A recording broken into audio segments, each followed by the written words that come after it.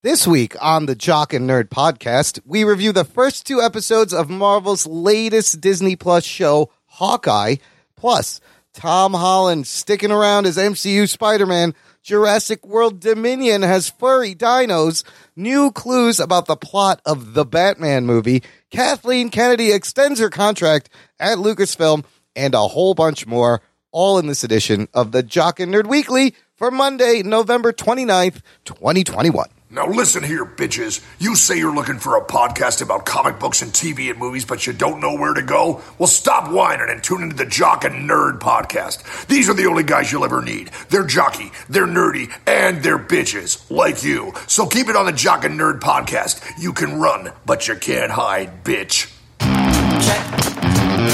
Check 1. All right. This is for all you fans out there. Let's give it up! Jock it, we nerd it. We funny, disturb it. We jock it, we nerd it. We spoiler alert. Oh yeah! Oh yeah, what's up, listener? How's it hanging? Welcome to the Jock and Nerd podcast. How's it hanging? To the left, to the right? I thought you were going with the Spidey pun. Oh, I didn't even think about that. This is the show where we give you comic book and superhero TV and movie news, reviews, and whatever we choose. Jock and Nerd. My name is Imran. My name is Anthony. He's the Jock. He's the nerd. And joining We'll us peep it next time. Oh, is shit. no, don't end the show. Oh, shit. Joining us is Damn the it. guy that used to have to walk Pizza Dog. It's Rug Boy. Hi, Rugs. How's it going? Yeah, well, it's easy to walk Pizza Dog when Pizza Rat is in front of Pizza Dog. Yes. He does all the work for me. The Pizza Rat will just lead the whole route there. It's Do you great. know about the Pizza Rat, Anthony? The New York Pizza Rat? No, the first thing I thought of was Splinter. Well, that's almost all you need is 4 mutated turtles, and you pretty much got. There was a video that was viral about a rat that just took a whole slice of pizza and like ran with it. It was And people were Ratatouille. just filming it with their phones. Yeah, there's a famous rat is just booking it with a whole New York slice of pizza, and it's like a huge Yeah. slice of pizza. Immediately, Ninja Turtle references abound. And he sounded You know. like Patton Oswalt. It was very weird. Fucking rat. Dude, New York is amazing because it does have Pizza Rat and Pizza Dog. Yeah, Where- Pizza Rat, Pizza Dog. Where else are you going to find that? Well, that's Pizza what happens Possum. when you freaking put all your garbage on the front of the street. It's got to go somewhere. There's no alleys. It's so insane. Like, it's really bad in New York right now. By the way, it's like a fucking war zone. Jesus. Because the guy who's running New York, first of all, like, is terrible. And Blasio? yeah, I can't. De Blasio. I feel like there hasn't been a blows. quicker like heel turn than this guy. Yeah. Yeah, Everyone now just universally hates him, even if you're on the anybody left. who lives in New York and like has to work in New York and like doesn't have like a comfy job where they have like limousine service and shit that actually has to get out there into the city, into the subways and stuff is like, this is fucking a hellhole now. Fucking so dirty and gross. And not only that, but like there's so many rules and regulations that people are just fed up. Everybody's angry. Things are open now, but it's still like not 100% back. So anyhow, I don't know what the fuck I was saying, but it's a fucking hellhole. And Hang in it's just there, crazy. New York listeners. You'll see there's more rats. I was trying to get to, there's more fucking rats and fucking shit than you've ever seen before there. There's more rats than people, I'm pretty sure, in Yeah. New York There is City. that documentary on Netflix that the guy that did Super Size Me, I think, did, where they're talking about all the rats in New York, how there's Super definitely rats. more rats than there are in people in New York. Yeah. Yeah. Oh, yeah. The rats. It's just gotten worse. I welcome our rat overlords. I will bow down to you once you take over. If All they right. learn karate, Yes. I will train under them and become a ninja. yeah, I will take them. I will go to their class easily. All right, Pizza Dog and Pizza Rat. Let's get to this week's news, you bastards. The Jock and Nerd Podcast. So, you guys, I'm going to admit something. Even I, after last week's session talking about the Spider-Man No Way Home trailer, was getting a little burnt out about talking about Spider-Man No Way Home and I waiting. think I fell asleep during that. Yeah, you may have yawned, and yes, and look, I get it. The shit it's everywhere now. There's TV spots. And this week, I had planned completely not to talk about any Spider-Man related news, just to give everybody a break. But I also knew tickets were going on sale today, Monday, November 29th, and that some shit would go down, and some shit did go down. So we have two topics here. One being the crazy ticket sales once tickets started going on sale. And the second being Amy Pascal's comments in this Fandango article that accompanied tickets going on sale. She said some crazy things. Where do we want to start? Let's start with the tickets. Have you guys bought your tickets yet? I think it's imperative, everyone. I bought my ticket. Yeah. You did? Oh, good. Mm-hmm. Anthony?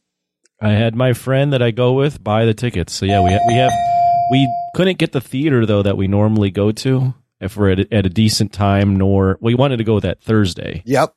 So but we couldn't get anything at a decent time or a decent spot, so we're going out to the burbs to catch this one. I have never seen pre-sale action like this in a while. First of all, people were trying like at midnight, 12:01. Well, at 12:01 is AMC put theirs out. And it crashed AMC.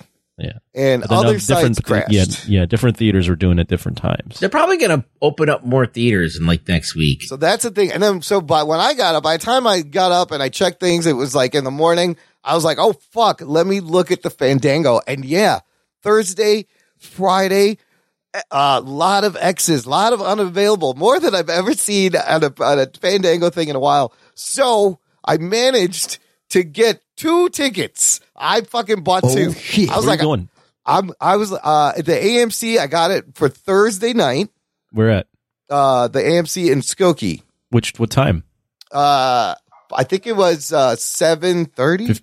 Oh, I think we're in the same. We might be in the same theater. Ours is 7:15 at Village Crossing. Oh yeah, Village Crossing. And the seat that I was able to get is all the way at the end of the row near the aisle. That's fine. It's fine, but it was the only thing open. And then I was like, "Fuck, I'm gonna want to watch this again." I bought another ticket for Sunday afternoon at 4 p.m. But wow, I've never seen these tickets sell out so quickly like this. It's the first movie, like there's been Marvel movies obviously, but it's the first movie that in a while that's just like, it's got the nostalgia thing, but it's also Spider-Man. Like, yeah, we have to keep in mind Spider-Man is up there with Superman, Batman. It's like iconic. The hype is legit. The biggest of the big superheroes. So when you throw that in, plus COVID. And people I'm sure there's still people that haven't made it out to the theater. There's so many things. Yes, there's so many things. Yes. You have to also throw in that it's the multiverse, phase of the MCU. Yep. And this is going to delve into that a little bit. And people are looking to see like what the next phase of the MCU is going to be like with this multiverse shit. And Eternals didn't really do much for that. So this is the thing that's going to probably set the tone. So I think there's a lot of like MCU stands that are going all about this for that as well. Not only because it's Spider-Man and nostalgic, but there's a big MCU implications. So yeah, moving forward, there's returning. Well, and I think there's also just a lot of people that are like more and more people are adopting buying tickets in advance online. I think these records will keep getting broken because more and more people, like there's still a segment of the population that just goes to the theater and buys a ticket, right? Yeah. I think with COVID and with the hype for this, it's like, you better get your tickets way in advance. Like I've never really seen many like movies build up a ticket release like this. Yeah, this is crazy, and we'll see the numbers if they release any in the next few days. I feel like Force Awakens was something like this. That was the last time it was this crazy. Force Awakens and like Endgame were kind of like that. Yes, and Batman versus Superman was also kind of it was hard to get tickets to. I remember as well. AMC was also offering the first 86,000 AMC Stubs A-List Premier or Investor Connect members who purchase tickets for December 16th. They get a special Spider-Man NFT to sweeten the deal. So they're like giving away NFTs.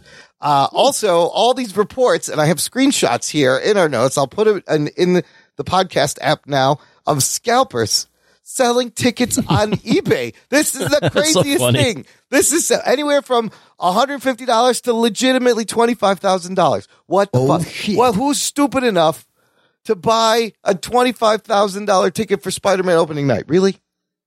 Somebody who's really dumb. Well, it's all or best offer also, so they're just going to. Yeah, they're just. Well, some of these are the ones in Hollywood. I don't know. Who's sold out screen. I mean, Chinese theater. This one for $4,500 in Greenwood, Indiana. Who's buying that one? For Greenwood, I think Mann's Chinese theater is one thing, right? In Hollywood, but even then, I mean, I wouldn't pay more. No, I don't know. Pay more $20? No, you don't pay more than face value for a fucking movie ticket. I could see paying maybe $50. Like there's the 3 theaters in like 3 or 4 on that like Hollywood Walk of Fame, like the Chinese theater, a couple other ones, I forget what they're called, but like those are the ones that are always like, if you saw a movie there, you're like at the pinnacle of movie making, but it's still Anthony, you know tickets. $25. Are some of these scalpers going to make money though doing this, getting some idiots? I don't know. I mean, you'd imagine there's people that are going to want to see this Thursday night and would be willing to pay, but I've never heard of anyone scalping movie tickets. Yeah, right? This is so hilarious. Especially since Ruggs mentioned earlier, like movie theaters will just they'll take all their entire roster of theaters and just switch it over if they see demand like this. Yeah, they'll put the movie in every theater. These are going to be worthless in like a week when they're like clear out. They're like, oh, we could probably get another 3 of these things open and make more money. They probably will. Also, be careful for spoilers, everyone, because the movie comes out in the UK on the 15th, 2 days, 1 day earlier. 1 day early. So this is another reason to rush and see this movie, because you won't be able to go on the fucking internet without it accidentally getting spoiled. And then back to the fact that there is a segment of the population that has still not returned to movie theaters. I hear this all the time. I just read this article Variety had based on research this group did. They found that possibly adding vaccine mandates and, of course, lowering ticket prices may actually increase ticket sales, because there still seems to be 50% who are still not willing to go back in person. Yeah, there is that population that's scared, although just anecdotally, I have no evidence whatsoever. Not to make this a political thing at all, but like you hear about the new Omicron virus. Oh, yeah, the Transformer virus. Yeah, the Megatron virus. Megatron, the Decepticon. And the general sentiment I hear from like my friends who are all in the middle or kind of left leaning is like, yeah, we're just kind of tired of this new fucking shit. We're not, who cares? we're doing this thing again, whatever. Yeah, we're going to do another what we thing. do now. They jumped a bunch of Greek letters, though. They went from Delta to Omicron, which I think there was a bunch of them. In the middle. None of those were. They didn't have the ring that Megatron virus has. Megatron. I didn't know Omicron was a Greek letter. Yeah, it's O. It's technically O in the Greek alphabet. But the O in the Greek alphabet's like always something else. Omega is the last. Yeah. But no, that's the last letter. So the alpha is the first. Omega Alpha is the last. Omega, Alpha right. Omega. O is like right in the middle. It's like it's just O. Omicron. Because I remember I went to University of Illinois, and they had the biggest frat system in the world or in the country, and I never remember seeing an O. Yeah, because it looks weird. It's not as fun. Are you going to join the Omicron frat? It's also not a fun shape to have. It's not like a triangle or a cool epsilon shape or a fucking omega shape. It's just the Omicrons. The Omnicrons. It's weird. Okay, so yes, tickets are going crazy. There'll be more tickets. Don't pay $900 on eBay. Whatever you do. The O is always theta. Theta? That's like T. Yeah. I don't know. No, it's an O. It's an O with like a line H through it. With the line through it? Yeah. Or it was Phi, which had the O with the line through it. You never saw the O. Just Omicron. Yeah, so there was no Omicron frats or sorority. I don't think so. It's weird. But someone write in and tell us. Now when I make my frat, it'll start with Omicron. Okay, so the other big news coming with this is Amy Pascal from Sony Pictures pretty much kind of confirmed that Tom Holland is not going anywhere as Spider-Man, In fact, she's saying there's going to be 3 more movies. Oh, shit. Here is her exact words. She says, this is not the last movie that we are going to make with Marvel. This is not the last Spider-Man movie. We are getting ready to make the next Spider-Man movie with Tom Holland and Marvel. It just isn't part of, we're thinking of this as 3 films. And now we're going to go on to the next 3. This is not the last of our MCU movies. Marvel and Sony are going to keep going together as partners. Okay. Wow. Yeah. I thought I had read that prior to this, but this kind of confirms it. No, now. I don't think we knew exactly what was going on. They were talking about this is the exit of Tom Holland. We all thought he's going to go into the Sony universe, but clearly he'll be in the MCU universe, and I think he may be in the Sony universe. Also, John Watts was supposed to direct the Fantastic Four, so do they get a new director for these? And it also kind of confirms. I would like to see a new director. Yes, I think we'll maybe get another guy. I like that idea. Just change it up a little Just bit. get Sam Raimi back. Oh, yeah, There you go. you got him on Doctor Strange, move him over here. We did hear the rumors of how they wanted to age him up to college age and adult age, and that there's the cartoon TV show prequel that could go. So maybe that's their plan, is they're going to finally get him as an adult. And he will be playing Spider-Man when he's 30, despite what he said in that GQ article. It would be so cool, but they will never do it. If all of this shit can lead up to Secret Wars. Then Tom Holland can get the black goo, which is Venom, right? And then he's in the black costume during Kraven's Last Hunt. Boom. And then he loses the costume and then does the Venom thing. Boom. Oh my God, that would be great. But now they've already fucked it up because they have Venom. Well, what are the odds that Venom is in this movie now? Do you think that she's saying? I don't know. She's saying, we're open to a live action Miles Morales. You will. She says, there will be a collaboration with Venom. You're going to see them collide. He got zapped into the MCU. He's probably in this movie as a post credit scene or a small fucking cameo. Yeah, I don't know. I can't really tell you what. I think he's probably in it, but I don't think he's in it very much. I think it's probably a cameo. I hope that they don't waste it. I hope they do something that can at least somewhat embody that story that was in the comics where, there was this thing that got attached to Spider-Man and then, wanted revenge. It was terrifying. Yeah, Instead it of was just scary. being a generic bad guy. The only way I could see that kind of working, because they already fucked it up, but I could see it kind of working if they've established that Venom is now in the MCU. The symbiote sees Peter and sees his abilities and is like, oh, if I combine with him, that would be awesome. And it combines with him, and then Eddie gets more down on his luck because of that. So he kind of hates Peter, and then the symbiote, Peter just is too powerful with it, so he has to get rid of it, and the symbiote hates him, and then you can kind of work that in that way. They may do a thing in this movie where Venom, if he's got a small part and he leaves, but a drop of his fucking symbiote stays behind to bond with Peter. Maybe. They might do that. Is there now. an Eddie in that world that's different than the Eddie? Well, the other Topher what if Grace, it's Eddie Murphy? Topher Grace Venom Eddie should also exist too somewhere. Eddie Murphy as Venom, I think, would work. He's on a great comeback with his career. Give Eddie Murphy a superhero movie. Eddie. Okay, so then what do you think this positions? Who is the center of the MCU now that Tony Stark is gone? Does this position Tony Stank possibly Tony Stank, Spider-Man taking over Tony Stank's role? Well, if you look at these ticket sales, right? It could be Kingo, but I'm having a strong feeling. Kingo ain't gonna sell these tickets. I mean, is it Kingo? Is it Doctor Strange? This movie's gonna make over $1 billion. Ideally, they would want it to be Sony definitely wants it to be Spider-Man because they wanted it to be Captain Marvel, but that failed. Yeah, the thing is, Marvel would also want it to be Spider-Man. It's just they don't make all the money off of it, so they make a cut. It makes sense in within the MCU storyline, because Iron Man was kind of the center of it. He's his surrogate son. He's the one that was a loner before, and then it would kind of make storyline sense if he's the one that now assembles a new Avengers team because he's been through the ringer now and he has the most experience. Yeah, but yeah. I think Marvel would want it to be someone else just because, again, of the money. But right. I thought they hoped that it was going to be Captain Marvel. The people rejected that. Then Black Panther. And then obviously, you know what happened to the main actor from that. Yeah. And that put them behind the 8 They're ball. running out of options. They got Thor, but, you know.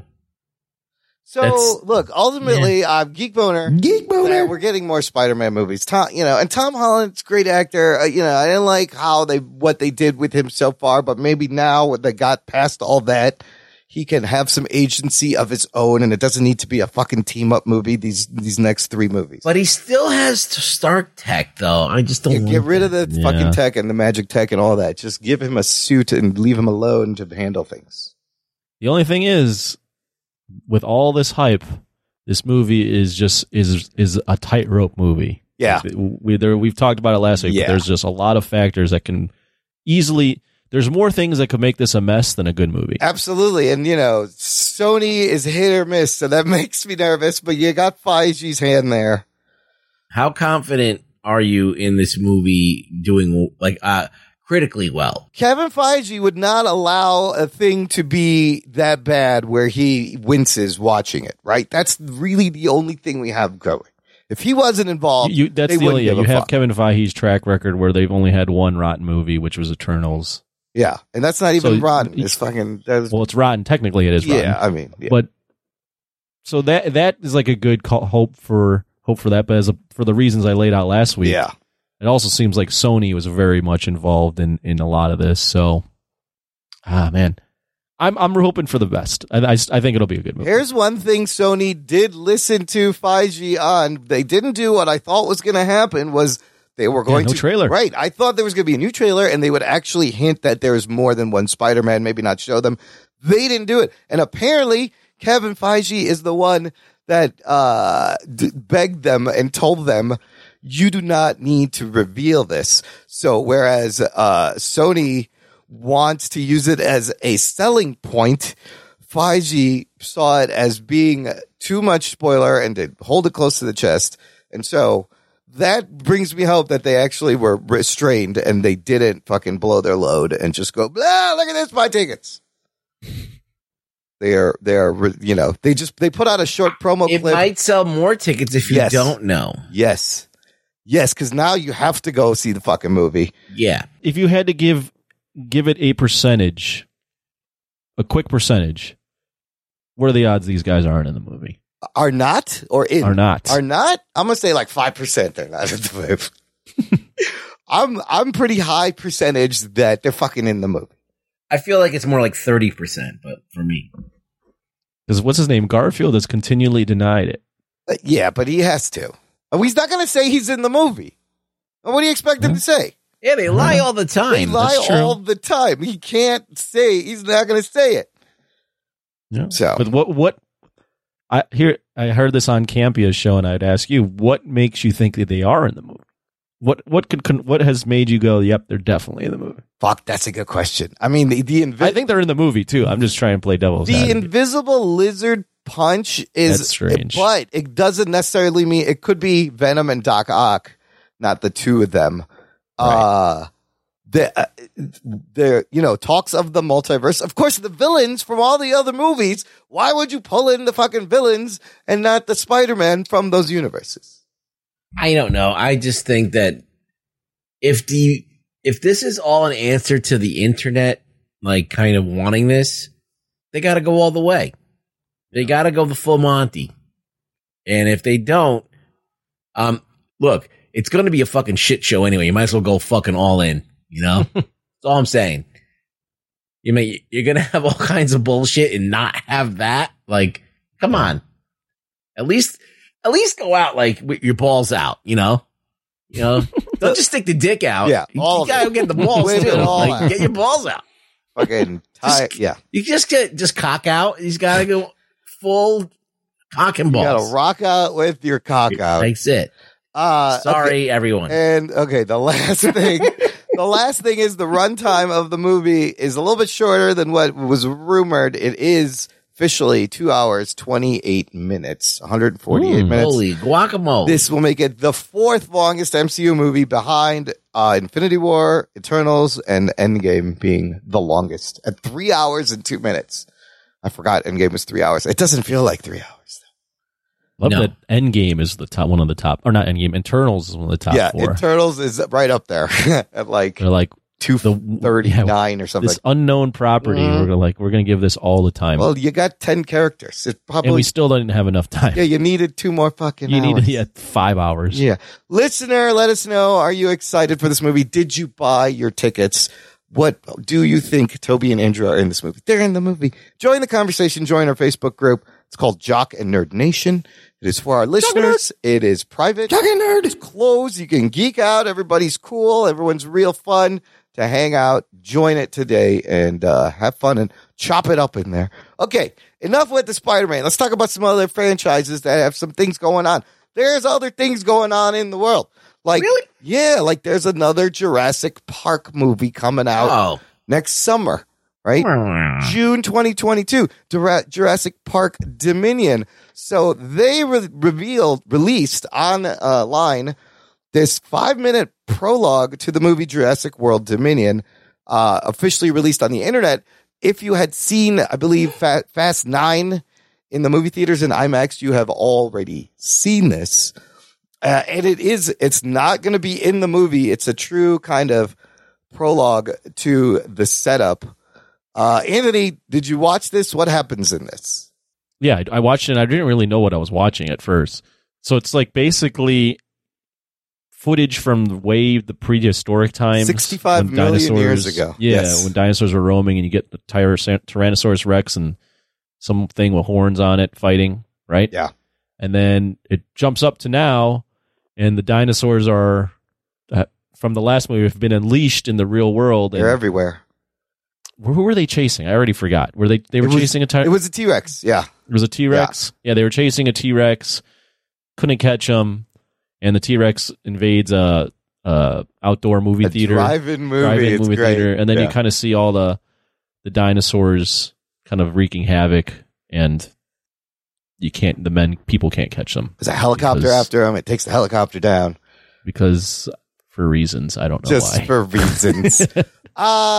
Initial thoughts. What do you guys think about this? There's a couple of interesting things going on here. I feel like I would watch a movie of this and not the other thing. As soon as they went into modern times, I was like, fuck this movie. I'm like, I want to see the fucking Giganotosaurus and fucking bite other shit. The Gigantosaurus or whatever. I don't know how you say it. I think some people say Giganoto. And someone says Giggity-Giggity-Saurus. Gigantosaurus. I don't know. It's, they say that the T-Rex would kick its ass in reality, but, So you see some new dinosaurs. I will say the effects looks fucking stunning. The CG looks great. Looks amazing. And you will notice, and I have an article here, paleontologists, dinosaur experts have reacted to this.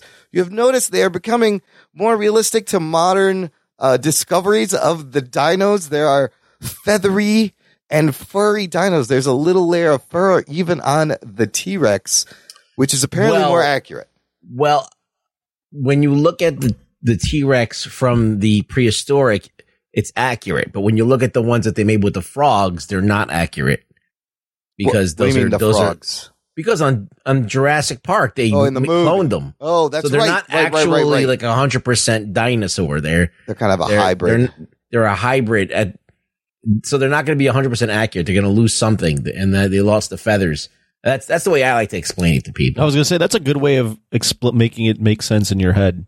Yeah, to explain why they don't have the feathers. Because then they cut to the modern one from Jurassic Park, and it's got no feathers on it. So it's only got feathers if you look in the past. That's a good point. Only in the 65 million years ago. Or it's just because we didn't know in the 90s that they had feathers. Yeah, but you can just retcon it. Boom. Now, is it still that they had feathers, or is it back to not having feathers? I think it is that they had feathers.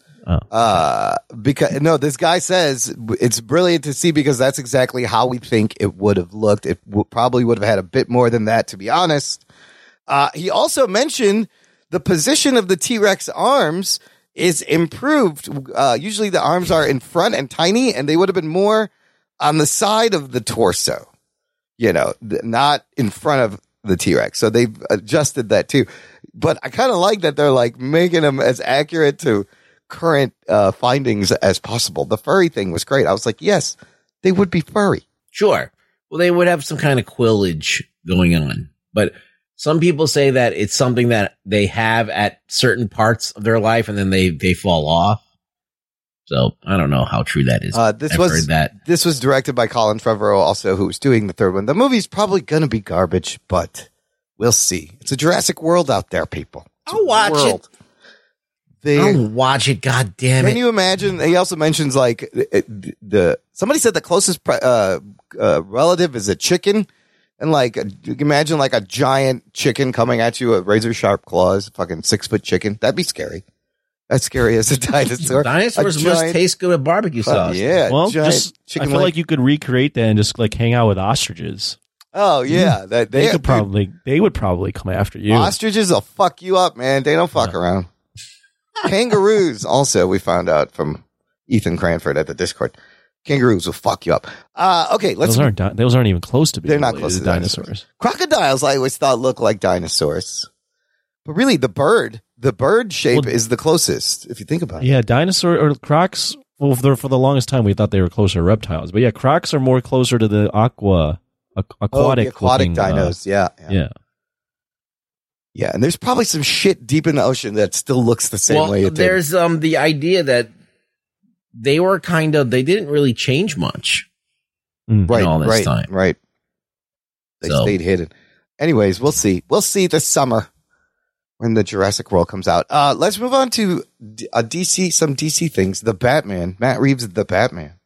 Mm-hmm. They've released a full-length synopsis, okay? So we get a little bit more idea what this full length. Yes, it's full. There's more about the plot. What's a full?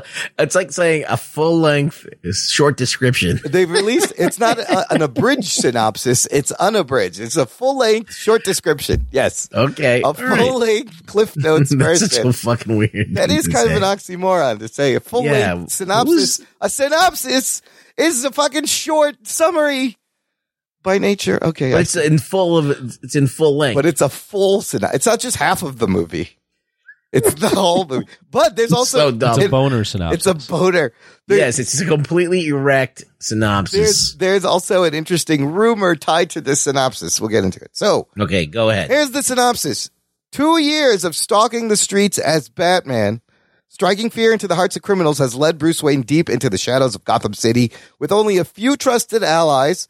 Alfred Pennyworth, Lieutenant James Gordon. Amongst the city's corrupt network of officials and high-profile figures, the lone vigilante has established himself as the sole embodiment of vengeance among his fellow citizens. When a killer targets Gotham's elite with a series of sadistic machinations, a trail of cryptic clues sends the world's greatest detective on an investigation into the underworld, where he encounters such characters as Selina Kyle Catwoman, Oswald Cobblepot Penguin, Carmine Falcone, and Edward Nashton the Riddler. As the evidence begins to lead closer to home and the scale of the perpetrator's plans become clear, Batman must forge new relationships, unmask the culprit, and bring justice to the abuse of power and corruption that has long plagued Gotham City. That's a lot of information there for this movie. Any comments on that, first of all? Forge new relationships. Yeah, see, that part is interesting. That means he's gonna have to hook up with Catwoman. The evidence begins to lead closer to home. What does that mean? The Court of Owls. Yeah, or Thomas Wayne was doing some shit. Yeah. The part where it says the killer targets Gotham's elite with a series of sadistic machinations. Yes. I mean, that's Riddler. Straight up reminds me of Seven. Oh, yes. It's very Seven. It sounds like a gritty crime fucking drama, right here. Do you think they're going to have something in a box at the end of this movie? What's in the bat box? What's in the box? Robin's head. Jesus. No, that would happen in Titans. Yeah, that would go right. Oh, it would. That would totally happen in Titans. You're absolutely What if they open the box? It's just Domino's pizza in it? Domino's? I wanted Little Caesars. Avoid the noid. Avoid the noid. Okay, wait. There's a rumor. If you're ordering Little Caesars, You don't have to order it. You Like just that. pick it up. It's $5. If you It's ready to order, go. if you order Little Caesars, you really don't want pizza. You don't want to At live. that point, well, yeah, what's wrong with that?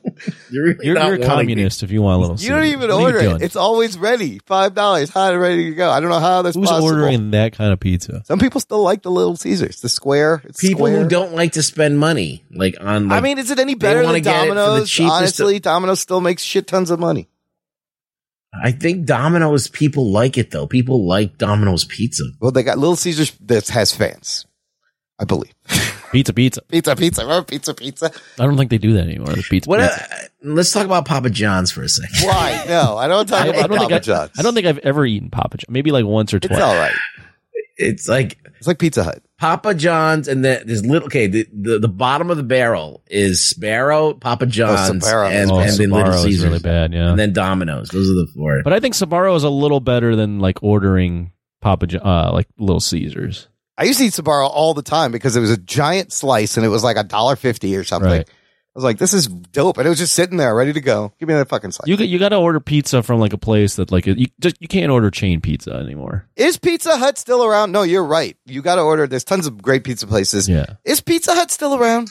Pizza Hut is like the gold standard Are they of still in like business? not pizza. Isn't that a weird idea for a restaurant though now? It seems weird. I mean, we went there What? to play video games. And Pizza Hut? Yeah, and just the idea of it Really? seems strange. I They don't know had why. video games? Yeah, they had video games, like the tabletop ones. Are you sure you weren't going to Chuck E. Cheese? Yeah. No, it well, wasn't Chuck E. Pizza Hut is like a thing. Like people like think that that's real pizza. Yeah, it's not. Hmm. It's not. It's just I don't. Chuck E. Cheese had decent pizza. Chuck E. Cheese did it. Fuck I think that so. place. What do you mean, fuck that Fuck place? that Why are skee-ball you so machine. angry with Chuck E. Cheese? I don't know. The skee-ball machine always fucking pissed me off. Could never get it into 100. He's like, I got 100,000 tickets and all I can get is a whistle. I got a kazoo for fucking 7 hours of skee-ball. Fuck you, Chuck E. Cheese. Anyways, listen. You motherfuckers. Enough about pizza. I'm hungry now. All right. Okay, so take that synopsis. There's been a rumor going around that Barry Keoghan, the guy who played Druig in Eternals, is playing the Joker in the movie. Oh shit. No, he's not. First of all, I think he would make a really good Joker. Regardless of whatever that he's going to be a good Joker, he's not going to be in the movie, is he? I don't think. What is this? He is a good actor. He's but, a great man, actor. that's huh. Is this the new Not too much. relationship? Unmask the culprit. Is this the actual bad guy of the movie? Is the Joker? On paper, that seems like you're doing too much. So the actor's brother, Barry's brother, confirmed the report in a since deleted Facebook post. That's where the rumor started. Oh, shit. So that's kind of Wow. crazy. Yeah. This is crazy. This is crazy. This is crazy. It Oh, that's the wrong button. It That stinks. It stinks. stinks. Stinks. Crazy. This is crazy. This is crazy. It stinks and it's crazy. It doesn't stink. I think Barry, what's his name? Keoghan and whatever his name is. I think he would make a great Joker. He's got that weird, dark fucking vibe. I think he would kill it. Would you want him to have his Irish accent? Oh, he does. No, he can't have that. He does have thick Irish accent, doesn't he? Yeah. Brog. He's got a thick brogue. Okay, before we get to the last set of things, listener, check out our TeePublic shop. It's the holiday season. There was a bunch of sales. Shop and Nerd. Oh my God. Why haven't I had a drop that says Shop and Nerd? Yes. You might have just created one I right think there. I'm going to cut that. Shop and Nerd. Get Jock and Nerd merch swag right now. jockandnerd.com/shop. There's t-shirts. There's mugs. There's tote bags. There's mugs. fucking stickers, magnets. There's pillows. There's hoodies. Lots of fun apparel with our logo and We fun got sayings. pasties. We got paste. Whoa, not yet, but I might have to make Jock and Nerd. One says Jock and one says Nerd. I don't know. Yeah. Or it's just our faces Oh, yes, heads each. And then where does Rug Boy go? We got to make a third one. and the belly button. Yeah, in the he'll be a belly button, right? We have belly button He's that piercings. little piece of lint in the belly button. We'll make a belly That button. lint? Is that a rug boy sticker on you? That's that. No, it's not lint. So anyways, jockandnerd.com/shop. Okay, finally, breaking up the pace. Let's talk about some Star Wars shit because there has been some Star Wars shit going on. Now, much to the, let's say, chagrin of many longtime Star Wars fans, and apparently a lot of YouTubers that were convinced Kathleen Kennedy was getting fired any minute now, that she was done. Turns out they re-upped her fucking contract for 3 more years. Oh, shit. Oh, she's sticking around till 2024. Lame. Comment on that. We're going to go over her track record and some things that have happened since this announcement already. Her track record's not good. I mean, like, we talked about how volatile, it's more volatile than crypto working for Kathleen Kennedy. It's like, people get hired, people get fired. And it doesn't stop. Like, after all the shit that's just happened, like, it still continues. Yep. Didn't, what's her name? She just walked off and decided that there's problems. Yeah. The one who's doing Rogue Squadron. Patty Jenkins. Yeah. Patty Jenkins. Well, That's first right. of all, I think, Anthony, you said it best last week. Her track record as a movie producer is amazing. Her track record as the head of Lucasfilm is fucking abysmal. I mean, Fuck that show. I wouldn't go completely abysmal because the movies have made That's a true. decent amount of money. They've made but billions. it's not exactly the roaring success that everyone that Disney probably anticipated when they got this franchise. I mean, we also The Mandalorian did great, but yeah, The biggest thing is the Mandalorian's the best accomplishment. 4 out of the 5 major Star Wars movies that come out since then have grossed over $1 billion at the box office each. Well, you can't make announcements for all of these things and they don't come out. That's the thing, and there was no announcements at the thing they did Disney Plus Day. So, Patty Jenkins announced. Remember the big announcement? They filmed a whole thing where she's on the runway and she puts on a helmet and she's like, "I love to fly," and she gets in a fucking X-wing jet and she's gonna make a Rogue Squadron, an X-wing fighter air movie. The film has been delayed. Originally, they said the schedules weren't working out, but later it comes out that it was absolutely because of creative differences. They could not settle on the fucking script for the movie. Kathleen Kennedy, Lucasfilm, and Patty Jenkins not on the same page for the pages of the script. So that's problematic. Right. Anthony, remember you asked about the Gina Carano show, Rangers of the New Republic? Did I ask about that? Yeah, you were like, what's happening with that? Well, that is officially dead. Oh, shit. Right. Scripts were never written, they said, and they couldn't take any of the ideas and squeeze it into The Mandalorian. That thing's done. So already 2 of the things that they have announced is not fucking happening. Now, in this, she gave an interview recently, and she said more weird things. She said that, yes, the sequel trilogy characters, meaning Finn and Poe and Rey, will live on, and we may see them again. To which I say, what the fuck? I don't think you're going to see them unless Daisy Ridley and all these people want to come back. But I think that everybody burnt their bridges with them. Yeah. The guy who played Finn was like really adamant about hating Disney and Star Wars. Oscar Isaac pretty much said, no, I'm done. I'm not coming back. I don't understand. Like, first of all, I don't want to see these characters. I didn't get to connect with them. Well, if they come in animation, that'd be fine. But I feel like she's out of touch with the whole thing. There's no way these actors want to come back as these characters. And she's all like, they'll be back in animation. That's what's going to happen. Okay, maybe in animation. I could see video that. games, animation. Well, I mean, live action. We didn't think we would see Ewan McGregor and Hayden Christensen and whoever the hell else has returning. And, that's true. Maybe 10 years from now, 20 years from now, they come back. But even Hayden Christensen, he now, to see him now would be interesting. But like, I guess this generation, if there's fans of these characters, like if I never see these characters again, I'm not going to miss them. It's not going to be any skin off my nose. I mean, the thing is that this is some kids' Star Wars. Like some kid who grew up like a few years ago, like that was maybe like 10 years old when this came out. Wars, yeah. This is the Star Wars that fucking they blew their mind. They're too young to know that it sucks. And that's okay. Like, I liked a lot of shitty things when I was young and didn't know that they suck. And that's fine. I think it's great. So there is a market for this stuff, obviously. I mean, Rey costumes still sell and you still people dressed up as Kylo Ren in Halloween and shit. So yeah. They're still marketable. I think they're going to do something in animation. I think they might be doing something in video games.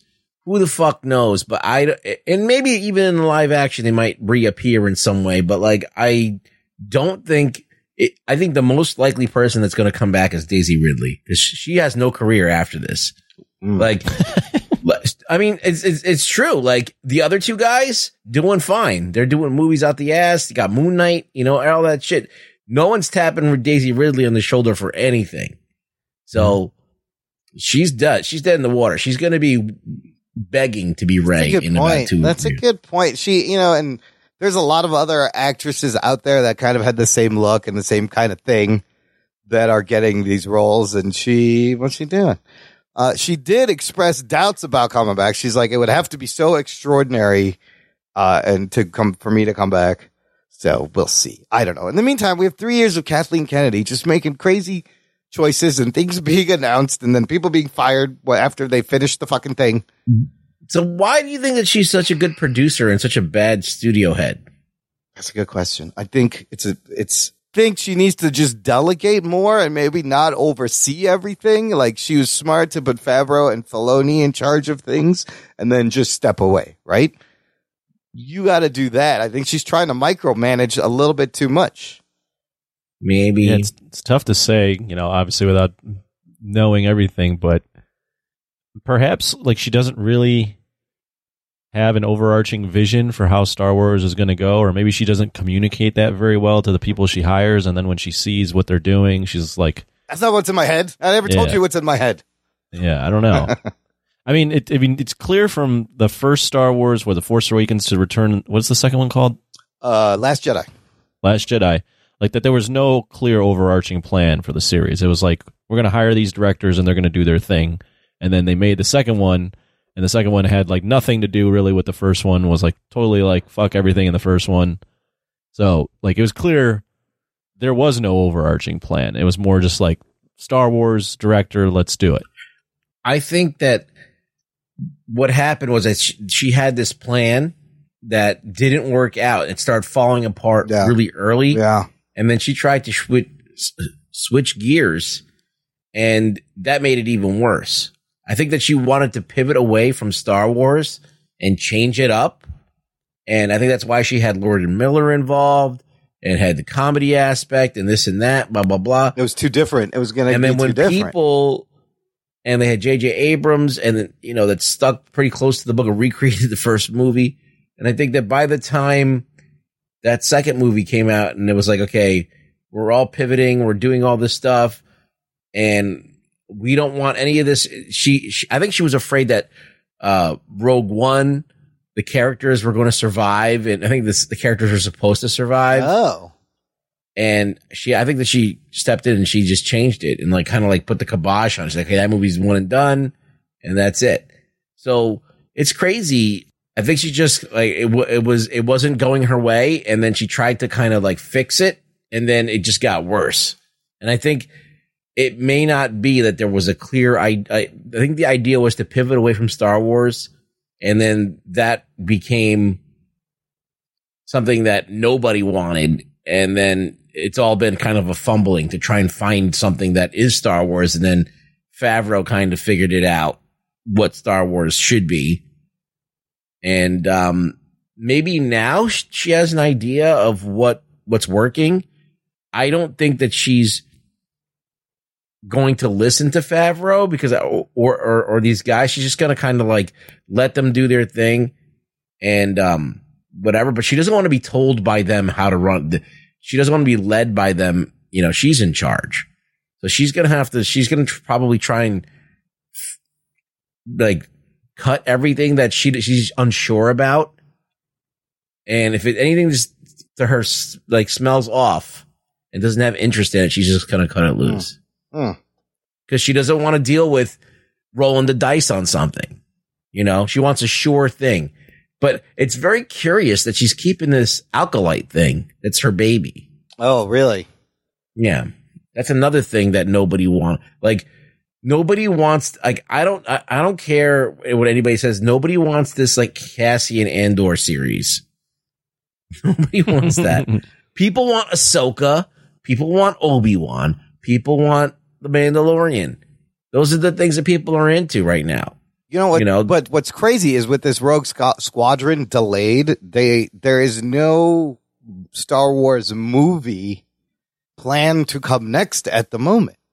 It's all for Disney Plus. What is going to happen with the big screen Star Wars movies? Do you still go to? Weren't they going to give a trilogy to fucking Rian Johnson? I don't know if that's the thing. Taika Waititi has a Star Wars movie. What is the next Star Wars movie? Nobody knows. There's no plan. I don't know what's going on. Bottom line, she made the company billions of dollars. So, yeah, they're going to keep her on for another couple of years. Well, that's the thing, that she's been associated with Star Wars and a lot of huge IP for years. Yeah. It does, you know, why not keep her there? She's old guard, you know? But I think these movies would have made billions of dollars anyways if it was somebody else, because it is just Star Wars. So, you know, with the way it was handled, it still made lots of money. In the meantime, while we do have, that's probably going to be really good, Book of Boba Fett streaming on Disney Plus December 29th. It will run 7 episodes. So right after the Hawkeye is finished, they'll start with the Book of Boba Fett the following week. And it looks like they're putting out some promos. We're going to find out like how he escaped the Sarlacc pit and got out and how he's still alive, which is, I want to know that. And what's he been eating? Yeah, what's he been eating to get all the fucking dad bod? A lot of Twinkies and cupcakes, no doubt. Okay, let's take a break here. We'll play some promos. We come back and talk about the latest Marvel show to hit Disney Plus, Hawkeye, episodes 1 and 2, right after this. After these messages, we'll be right back. Transmission commencing. This is Wookiee Radio. Translated for the Wookiee impaired. I like that Wookiee. Your hosts, Ken, Derek, and Mike, bring you the latest news and commentary from the far reaches of the galaxy. Hold it. Hold it. I said hold it. Subscribe today on iTunes and Stitcher. I just assumed it's a Wookiee. Start listening today, and remember, The Force will be with you, always.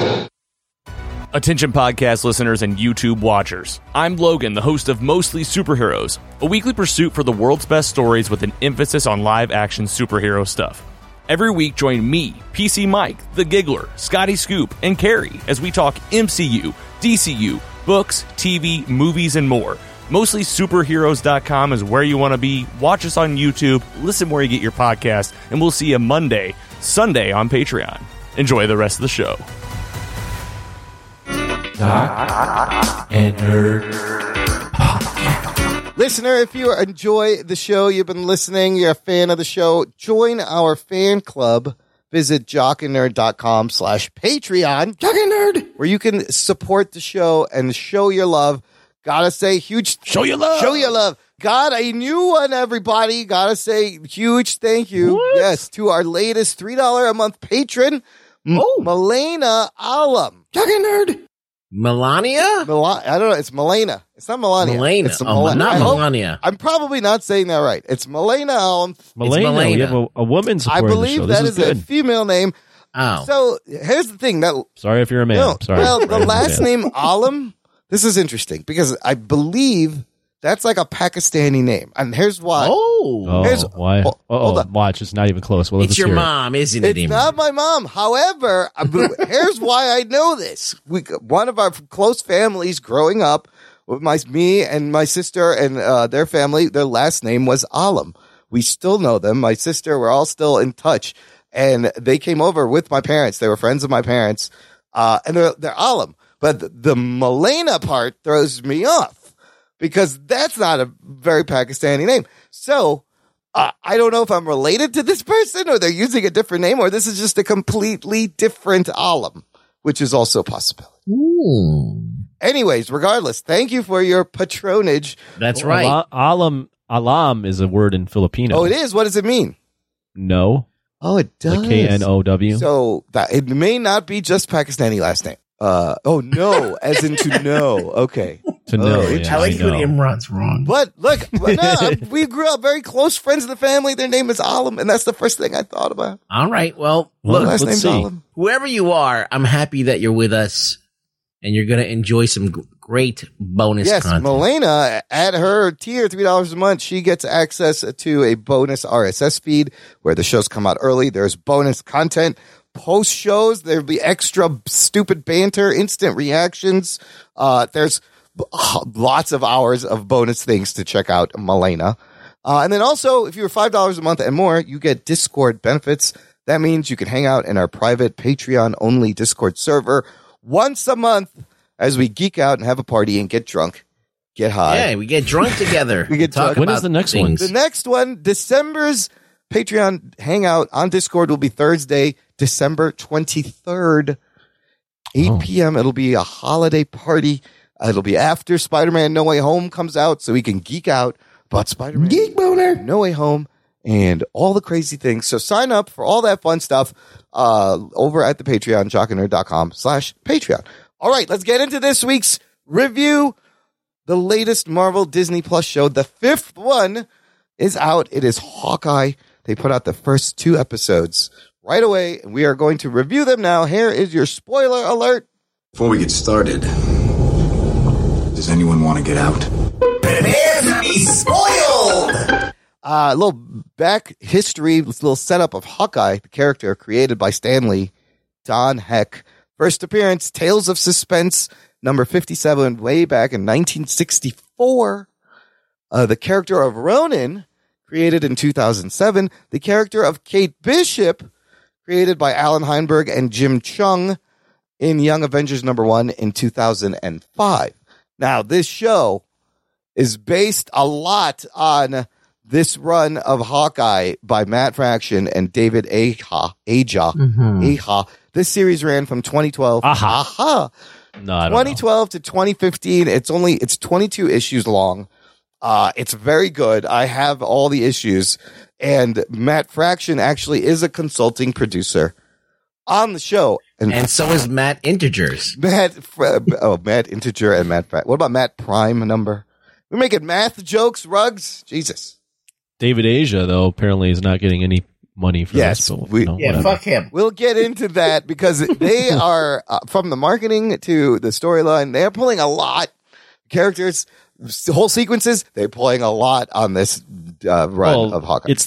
I wouldn't give that to David Aja. You'd give the visual style. Well, too. but he didn't write the story. They're cribbing that too in the posters and the marketing. Absolutely, exactly. Yeah. That's what I'm. And the opening credits and shit. It. He didn't write it. Yes, Matt Fraction. At least Fraction is a consulting producer. I wonder if he's getting paid. Anyways, returning. Probably, if you're a consulting producer, you're gonna get. He's getting a fraction. He's getting a fraction of what he would have got. Silly. Enough with the math jokes. Returning, of course, Jeremy Renner as Clint Barton.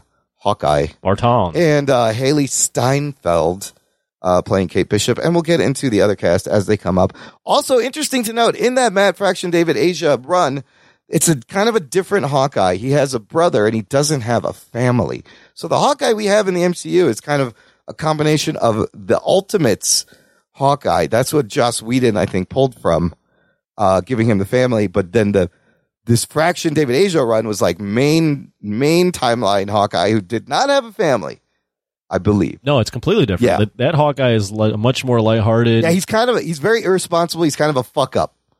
Right, and the whole premise is he's getting away from superheroing by hanging out in the apartment and gets roped into things, where this guy is much more serious, family oriented, and is taking his kids out to a Christmas thing in New York. And then gets roped into shit. Right. So let's start there. Anthony, give us the plot. What happens in these first 2 episodes, if you want to summary it? Let me get a full-length synopsis. Full-length synopsis. I'll just give you a synopsis of the premise of the show in my own words, not a full-length episode 1 and episode 2. I know if that was up to you, Imran, you would go down and you might still be planning to go and tell us piece by piece, scene by scene, what happened. But I'm not going to do that. Opens interior. He's going to give us a semi-nopsis. Semi-nopsis. So, as mentioned earlier, Hawkeye is in New York with his kids, basically showing them a good time before Christmas. This is probably his first Christmas since the blip with his family, so he's doing all he can for them. Meanwhile, a little girl named Kate Bishop back in 2012 witnesses the Chitauri invading New York, and her building it seems like is going to be destroyed when Hawkeye unknowingly kills a Chitauri that might have destroyed her building, and she becomes inspired because of this to become Hawkeye. In the midst of that battle, her dad dies, maybe mysteriously, we'll find out. And she grows up wanting to be just like Hawkeye because she saw Hawkeye save her in this battle unknowingly. Yeah. And she grows up, and her mom is rich and is involved with maybe a shady dude that she's looking to marry. And within this love, they go to a party, and Jessica Bishop? Kate Bishop, sorry. Yeah. Kate Bishop was sneaking around because she's a little perturbed about the way this man's uncle is talking to her mom. So she's walking around, and she finds a secret auction that gets invaded by the tracksuit mafia, and she gets roped into superheroing herself by stealing the Ronin costume.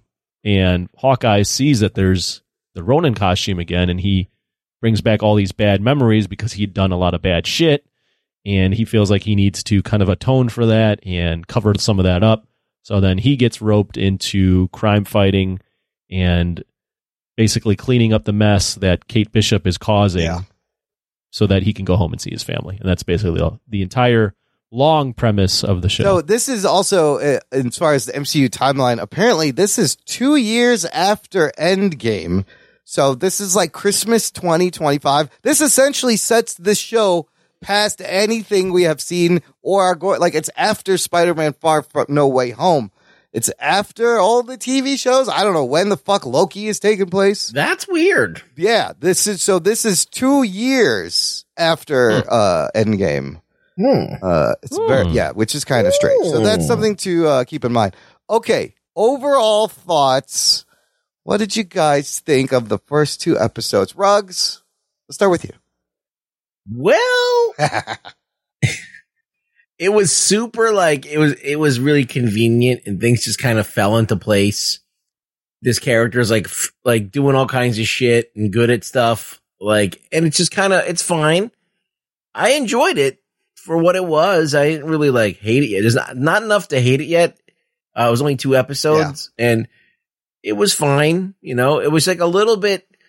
It felt like a little bit like contrived, and that's fine. Like it felt like, okay, bit. There's a lot of it. Yeah, there was a lot. It felt like, all right, you're making a buddy, movie, and you're going to be buddies, and you're going to help each other, and you're going to say snarky things to each other. It's what I expected. I didn't really expect anything else, so I'm not mad at it. It's just like I wasn't blown away by it either. Yeah, I mean, the first episode essentially is a origin story for the Kate Bishop. It's very Kate-centric. Anthony, what did you think? We're going to come back to this convenient writing because it's the thing that bugged me the most about watching these 2 episodes.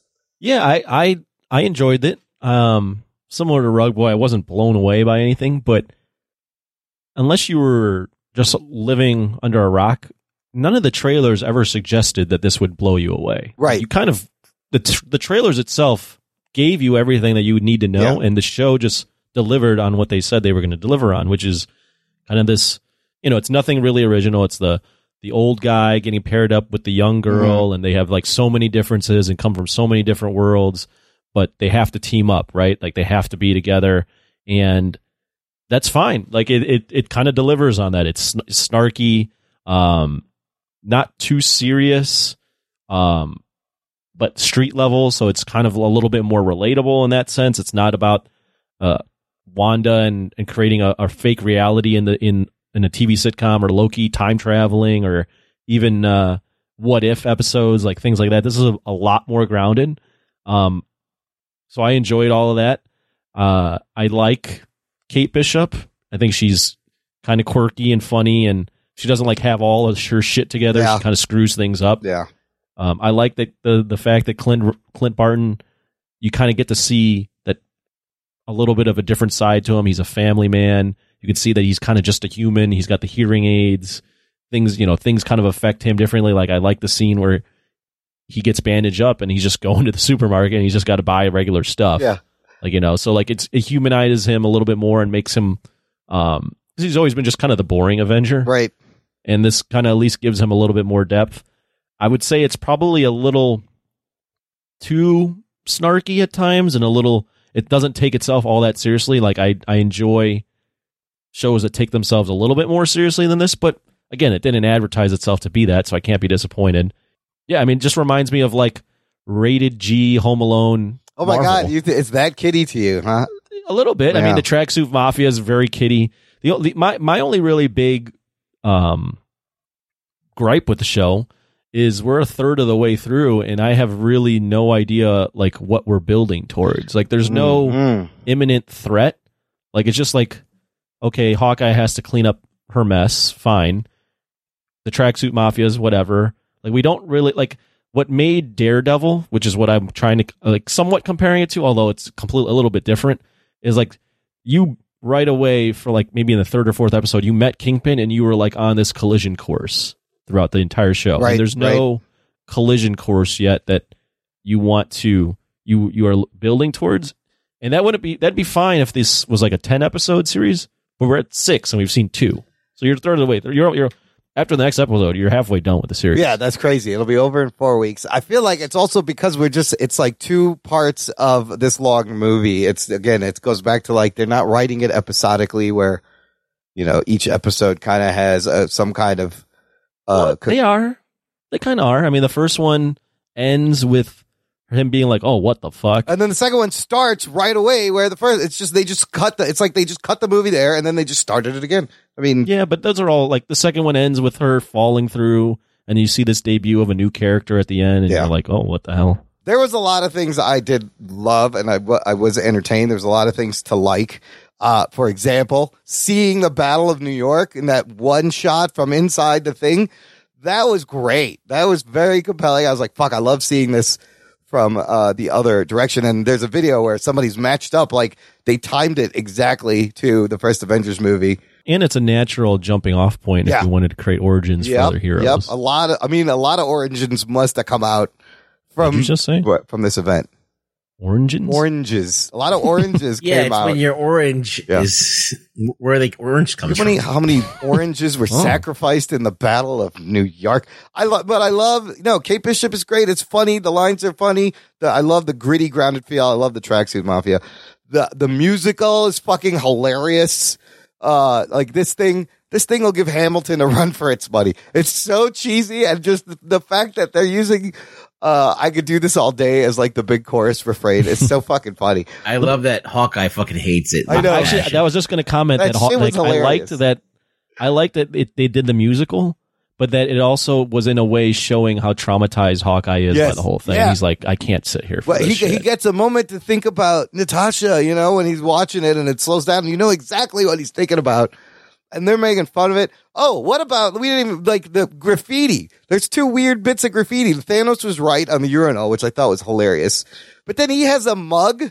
He's drinking out of a mug that says Thanos was right. A man whose whole family was blipped and didn't know if they were going to come back. And now he's just like, Thanos was right. Where is that? I don't remember seeing that mug. There's a mug I saw a still. It's either in the first or second episode. He has a mug that says Thanos was right. Yeah, which is just kind of weird. But the thing that bugged me the most was a little bit the contrived, convenient writing. Like, really, she happens to be at the fucking place where there happens to be a secret auction, where there happens to be the Ronin suit and sword, at just the same place that the Tracksuit Mafia is going to hit. And then later, they just happen to find her again, and then Clint happens to find them to save her just in time. I was fucking rolling my eyes so hard that I died. Yeah, that I passed out for a second. It was very convenient. Also, I found that having all of these skills, being an archer, martial artist. Yes, let's talk about all the things she does. Yes, all of her talents, but one of them is not running for some reason. Yes, she has a funny run. I think she can work on the run. It's a skill. Call Tom Cruise's run guy. Yes, Tom Cruise best in the business. He has a great run guy. He'll get you going. Yeah, so we learn all from visual clues that she is a medalist archer, that she's a medalist martial artist. She's a rock climber. She's a master fencer. She's a gymnast. I kind of like how in the opening credits, they show you her training. And they just got to make her a computer hacker, and she's got everything. Now she's got everything. I mean, the knocking down the bell tower scene was kind of neat that, she could hit that target. So then we meet this guy. Let's talk about Jack Duquesne. but it's pronounced Duquesne. Duquesne. The swordsman. The in the swordsman in the comics. His uncle Armand, who gets killed in the first episode by a sword. In the comics, yeah, he is a guy called the swordsman. And let me guess, the man with the twirly mustache, he might be the bad guy in the show. I don't know. I'm just taking a guess. Maybe. I think it's definitely, he's definitely up to no good. He would probably be one of the weaker parts. He definitely, the way that guy is acting, no human in the Tony world. Dalton. What if it's a swerve and it's really her mom? It's her mom. The yeah. mom It's is definitely going to be her shady. mom. Yes, the mom is shady. She The keeps. mom also killed the dad. That's my You know, thought. Vera Farmiga, man, she was an eco-terrorist in Godzilla. That's right. Vera Farmiga. And played now she's Eleanor. going on a tear of being evil. She's too many times. She's like, "Oh, I don't know what's going on. What do you mean? No, he's not threatening me." You don't hire Vera Farmiga and just have her be the mom. Right. No. She's definitely shady. I also love the little touch where he he gets dinners paid when he goes out because he's an Avenger. Like I That's nice. You know, I like the little things where people sometimes recognize him and he doesn't really know what to do. Well, I liked all that. See, that's the stuff that I actually really enjoy. Like, I like that some people, the guy wants to take a selfie with him in the bathroom. Yeah, that's like, funny. that would happen. Yes. But then there's also, like, he's on Times Square and people are like, let's go take a picture with the Avengers. Yeah. And they like run past him. I love the Katniss Everdeen joke. I thought that was funny. She's like, "Oh, look, she's you." He goes, "No, that's Katniss Everdeen from Hunger Games." Fucking, that's great. I love Pizza Dog, who has one eye done in CGI apparently, and that reminds me of our last Foster Gus. Gus had one eye. I miss Did he like Gus. pizza though? You know what? He probably would have ate it. Yeah, he would have yeah. fucking ate it if I gave him pizza. Absolutely. He ate everything. He would have eaten anything. Wait, that dog is complete CGI? No, the closed eye is CGI. The dog has two eyes, but they closed eye and it's CGI. That's what I was thinking. I was like, how'd they find a dog with one? How'd they find a golden retriever Here with come one the eye? Twitter tweets. Oh, there's so many dogs with one eye. They could have cast They could have cast Gus. What was wrong with Gus? He had one eye. He would have eaten pizza, no problem. Fuck you, Marvel. God you damn it. ableist fucks. Another eye washing. Whatever. No, I love that they have his name is Lucky the Pizza Dog. I don't know if they're going to give him that name, but they call him Pizza Dog. So they changed it a little. Clint, it's Clint's dog. What did you think of the Tracksuit Mafia? Dude, bro, the Tracksuit Mafia, dead on. They had some great lines, and not very menacing, but kind of funny. They're like bumbling idiots who are hilarious. If Ronan was there's a little bit of an inconsistency there, but I'll allow it. Like if Ronan was this amazing assassin, he would have fucked up the Tracksuit Mafia in a day, and they would never exist again. That's a good point. But the way he talks about them is like, oh, the Tracksuit Mafia, like they were a thing. Bro, why are you doing that? It's like these guys are complete idiots. They literally roll up and they're like, "Hey, Kate Bishop," and just like are middle of the street with no masks, just all in red tracksuits, throwing Molotov cocktails. That's all you got, bro. Oh, one of my fucking funniest lines where the guy's like, first he's like, "Don't kid, I know you kid," and he's he's criticizing us, bro. It's hard to find a place. We couldn't find a place, and then he's like, "Kate Bishop is guy, bro." It's like, what? He's like, "No, Kate Bishop is guy." And Clint's like, "Can I speak to your manager?" This is fucking hilarious. And then he's like, "I'm speaking to the night manager. I'm speaking like the shift manager." And then when she falls through the ceiling, he goes, "Bro, I found her." It's so fucking funny. I love them. They nailed that. I mean, it is like they're a terrible threat. Like if you're supposed to be scared, you're not scared. But if you are supposed to remember them and not like have generic gang goon thugs, then they're doing their job. Yeah, that's the beauty of it. It's like it's just which one of these guys is Joe Pesci from Home Alone? Oh my god, they all look like they know that someone's gonna get hit with a trap paint bucket. I mean, they were using the Home Alone music at some points. Oh yeah, it has kind of that feel where it's a holiday fucking heist caper. It's G rated bumbling MCU. bad guys. G rated MCU. Couple other details we learn about his hearing loss, and here I like that. It's just from being an Avenger, which would make sense. Yeah, wear and tear, and in the comics, like somebody I think actually stabs him in the ear, fucks up his hearing. Oh, okay. But here it's just because he's the guy who has no powers, he's got no protective armor or suit. Yeah, his hearing is gonna get fucked up. Yeah, I mean that quick flash showed I mean he's been in like explosions. And when he was underground in Endgame, absolutely, that's causing fucking ringing in the ears. It would be great if they just had like a shot of like Hawkeye on the like in the Avengers the Institute or whatever whether they fucking hang out, and like the Hulk burps in his ear, and that's how it shatters the eardrum. It was too powerful burp. That's funny. That's what happened. So then we find out Kate is 22 in 2025, meaning she was not blipped in the incident, right? That would have to track. It would have to track where she was not blipped. Yeah.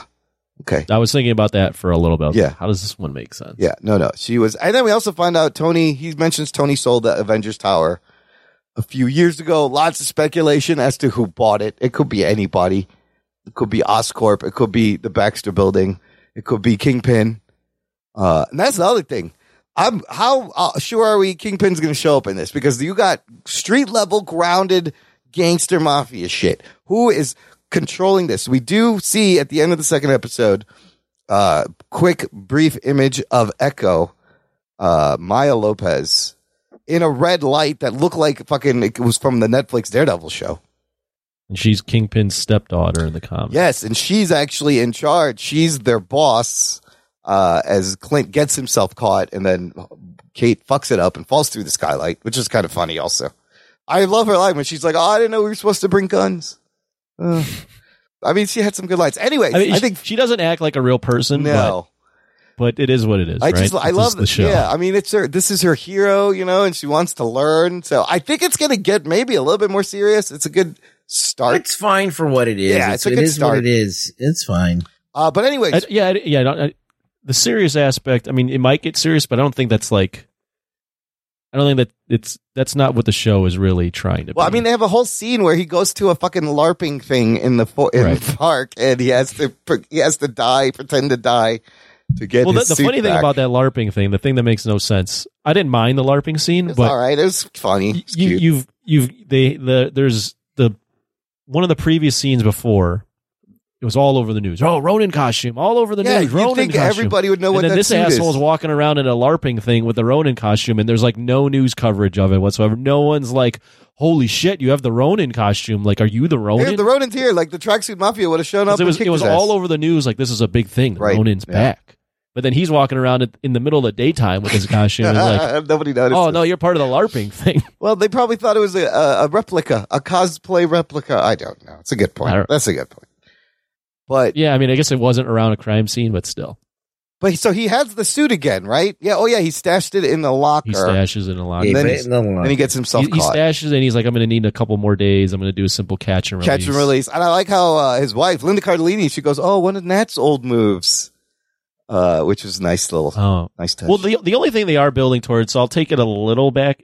They're doing the time thing where it's like 5 days Christmas. 4. Yeah, oh yeah, it's six. So six they're building days to towards Christmas like, is he going to miss Christmas? Oh, right. There's a ticking clock. He's got to make it home for Christmas. There's your ticking clock. Right. Which, yeah, okay. But that's not as. I mean, that's intriguing, but it's not as intriguing as like a big villain. Low that you'd have stakes to go there. up against. Yeah. Here's my question. I was confused. Nobody knows that Clint was Ronin then. Like the Tracksuit Mafia guys. The Tracksuit Mafia guys clearly fought Ronin, right? And they fought Clint, but they haven't put 2 and 2 together. Well, Ronin was killing people, right? He didn't use a bow and arrow. Yeah, they don't know that. No one knows that Clint Bar. I kind of like that premise. That's why he's like so obsessed with getting the suit back. He doesn't want to get found out. Well, he doesn't want to get his family found out. Oh, right. Then there were even more danger. If he was the Ronin, his family's now in danger. Also, do we think Jack Duquesne killed Armand Duquesne with the Ronin knife that he snagged? It's too on the nose. Right. That's too obvious. He took the sword, and Armand had a fucking sword stabbed through him. And I was like, but there's swords everywhere in that there house. Are swords everywhere. He is the swordsman. Oh, I could see her doing big bad. He was threatening her. She probably killed her own husband. Or no, well, Jack's still alive. No, her husband in the early. I think that's actually her husband. Theory. Yes. Because they have that argument, right? And she's all like pissed that he didn't want to sell the place. Yeah, right. Yeah, and she probably killed him for the inheritance. Oh, fuck! Which is why she's rich now. Right. I'm rich, man. That's why she's marrying this other guy. She marries into money. Yeah, and she probably knows that the swordsman gets an inheritance from the uncle, so she kills the uncle to get more money to do whatever she wants to do. Yeah. She may go up against Wilson Fisk, maybe, or she's part of it. I do think D'Onofrio's going to be in the show at some point. The only thing is, I wouldn't mind seeing D'Onofrio, but the tone of that is so way different than the tone of this. That's a good point. He is menacing as fuck. I mean, he cut someone's head off with a car door. It would totally change it into a different thing. And we've got these tracksuit mafia guys yelling at each other and saying that you look like a shish kebab on fire. Bro. Exclusive, bro. Bro, yeah, no, it's no good. This is too much here, bro. I love them. They're so good. You like them a lot because you read the comic. Yes, and I loved them in the comic. So they did it. They did it well. They pulled it off. And that's what I thought they would have sounded like too, which is always the best when that happens. Yeah, so, the action is decent and, we'll see what happens. 4 more episodes. Yeah. I feel like if you are into the MCU, definitely give us a little whirl. I wonder, because a lot of people, even at work, are asking me, they're like, I'm kind of marveled out. Is it worth it? Do I need to watch it? And I was like, well, it's kind of fun. And they're clearly setting up Young Avengers. They're setting up the next fucking bow and arrow superhero. So, and Florence Pugh, again, she will be in this at some point. That's going to be interesting. Right. Oh, yeah. Well, I mean, Haley Steinfeld's got potential. As I said, she gets the running coach. She just needs a running coach. She'll be good. They're definitely going to do a Young Avengers. That may be like the next Avengers movie. Oh, yeah. They're 100%. Will be Young Avengers. They've set up everything. They got them all already. But I'm down, and it's quick. It's 4 more episodes are going to be done. That's kind of crazy that it's going to be done so fast. But you can listen to the full Save the City song. They've released it on YouTube if you Which one is it? The from the musical. Oh, nice. Yes, the whole number is out. I like that Ant-Man's in there. And he's like, Ant-Man wasn't there. He's like, that guy. He's like, this is inaccurate. First of all, he wasn't there. And it's so fucking silly and goofy. Hamilton, look out. This is the biggest hit on Broadway. Like the ads for Rogers the Musical are everywhere. How long till this actually happens? They'll probably, remember we talked about, they tried to make a Captain America Broadway musical many years ago. And after No, but like an MCU musical. You know what? That's going to happen. Just eventually, once this all plays out, it'll take years. Once it's like an old brand, they'll be like, oh, we're going to do a musical. But it also is, in universe, it's an interesting way to see where their world is. 2 years later, they're at a place where they kind of are nostalgic about this, and it's so much that they're, enjoying it's been the over musical. 10 years. Yeah. Since that happened. Oh, right. Yeah. So people have looking at in canon. Is it them saying people have moved on and now it's just like the topic is this lighthearted Well, I think thing? it's just them being so like very like aware of the fact that like if heroes were around for this long, right, it would permeate the culture similar to how it's permeating our real life culture. Yeah. It's very meta. It's cool. All right, it's very meta, and it's like when again with the scene with Hawkeye, no one recognized him. It's like he's no one's favorite Avenger. Yes, it's just this girl is his except favorite. For Kate Bishop. Yes, she's like, you're my favorite Avenger. And he's like, get out of here. You store me in your safe house? Are we going to your safe house? Are you going to the Avengers Tower? Yeah, I love how she's disappointed when they're just at the pharmacy buying fucking, Sporin. Yeah. It's great. Okay, 4 more episodes. We will be checking in every week. Let's do some news from the nation. It's time for news from the nation. It's time for news from the nation.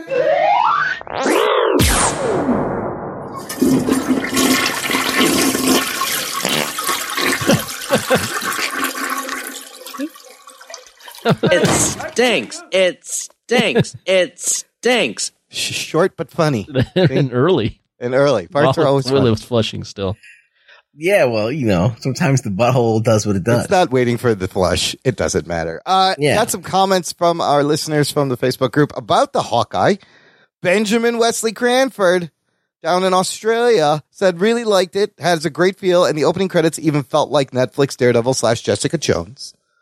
I like that they just had the opening credits on the first episode, and then there's kind of no credits. The show just goes, even in the second episode. Mm-hmm. Ethan Cranford, this is Wes's son, who hung out with us on the Discord from Australia. What's up, Ethan? Ethan's the best. He said, big fan of the Man for Action run on this. This was the show I was most looking forward to. The episodes were fun, and so far my optimism was maintained. I like the score, especially the arrangement of Carol of the Bells, and I enjoyed the idea of campy Avengers musical. Avengers Unite as a line in the musical was a nice touch that made me chuckle. And then in a separate comment, he asked about this and answered our question from last week. We asked how old he was. He wanted to know if anyone's watching Young Justice season 4. I've loved the show up until this point, but can't say I'm sold on this season yet.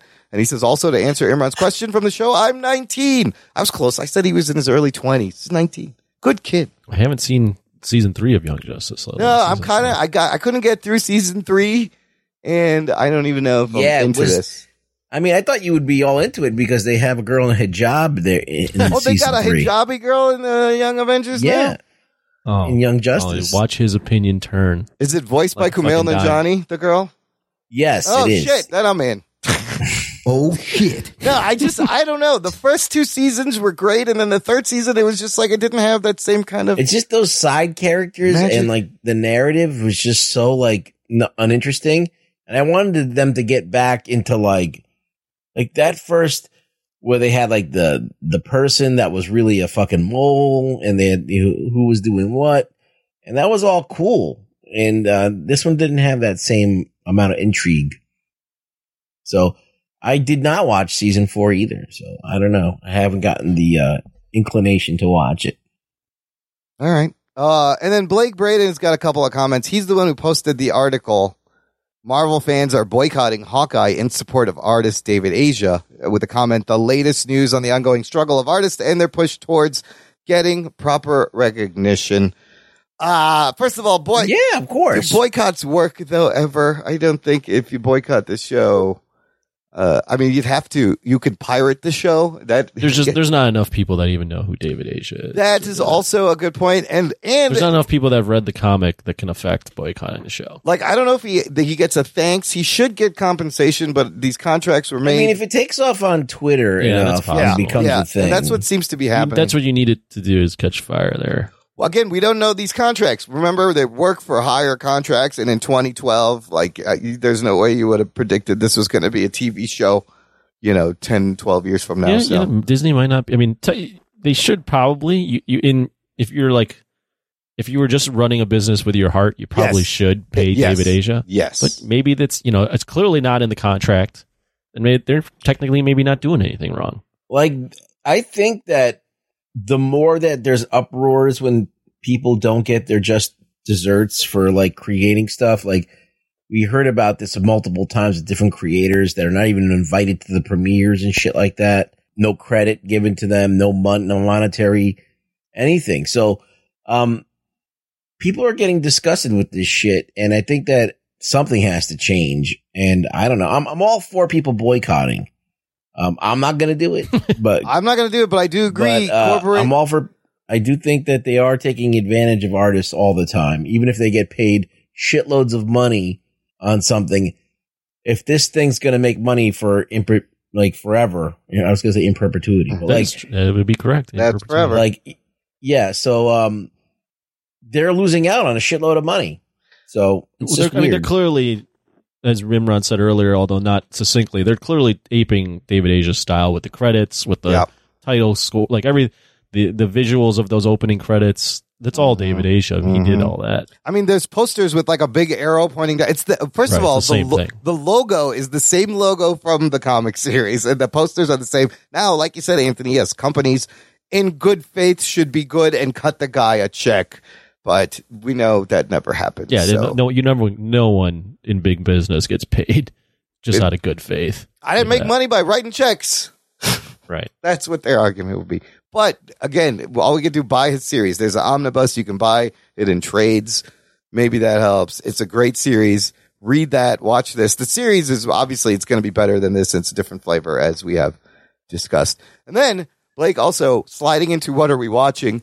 Posted something that's available to watch, adding to the shitloads of things that are out that I can't keep up with. This one, Mark Millar's Super Crooks animated movie, it's a series, it's episodes, is on Netflix, which is something I want to watch, but fuck. It's on my list. I just haven't gotten to it yet. It's on my list. What are we watching? I did manage to watch a bunch of things, and I think so much shit came out in the past week. I think I overlapped with Rugs a little bit. So before we get to our stuff, Anthony, did you watch anything fun? No. Okay.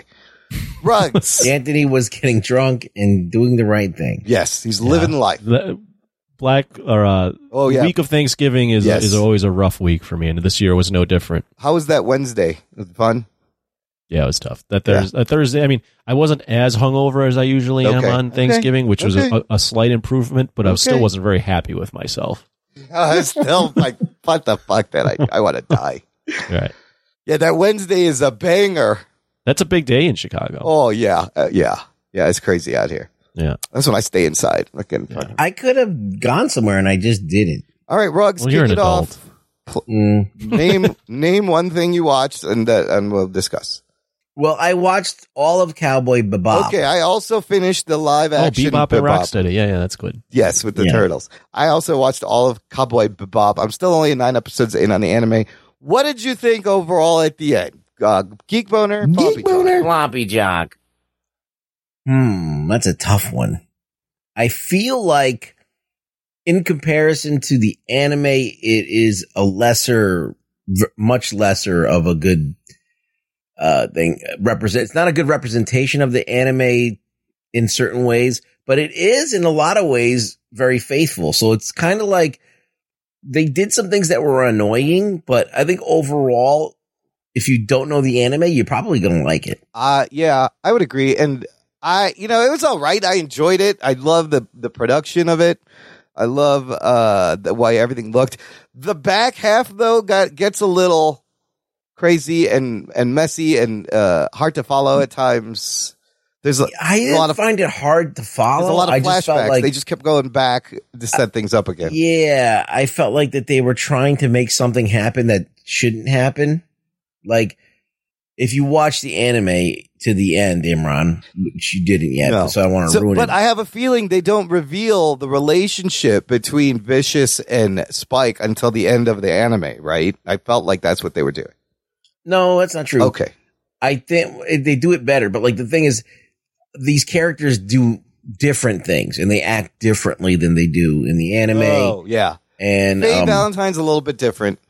Yes. Yeah. So like a lot of this stuff, like for example, there's a character that's not in this, that's in it if you watch the anime since the beginning. Is it the one they mentioned? They just mentioned? Yes. Yeah. Yes. He does show up at the very end.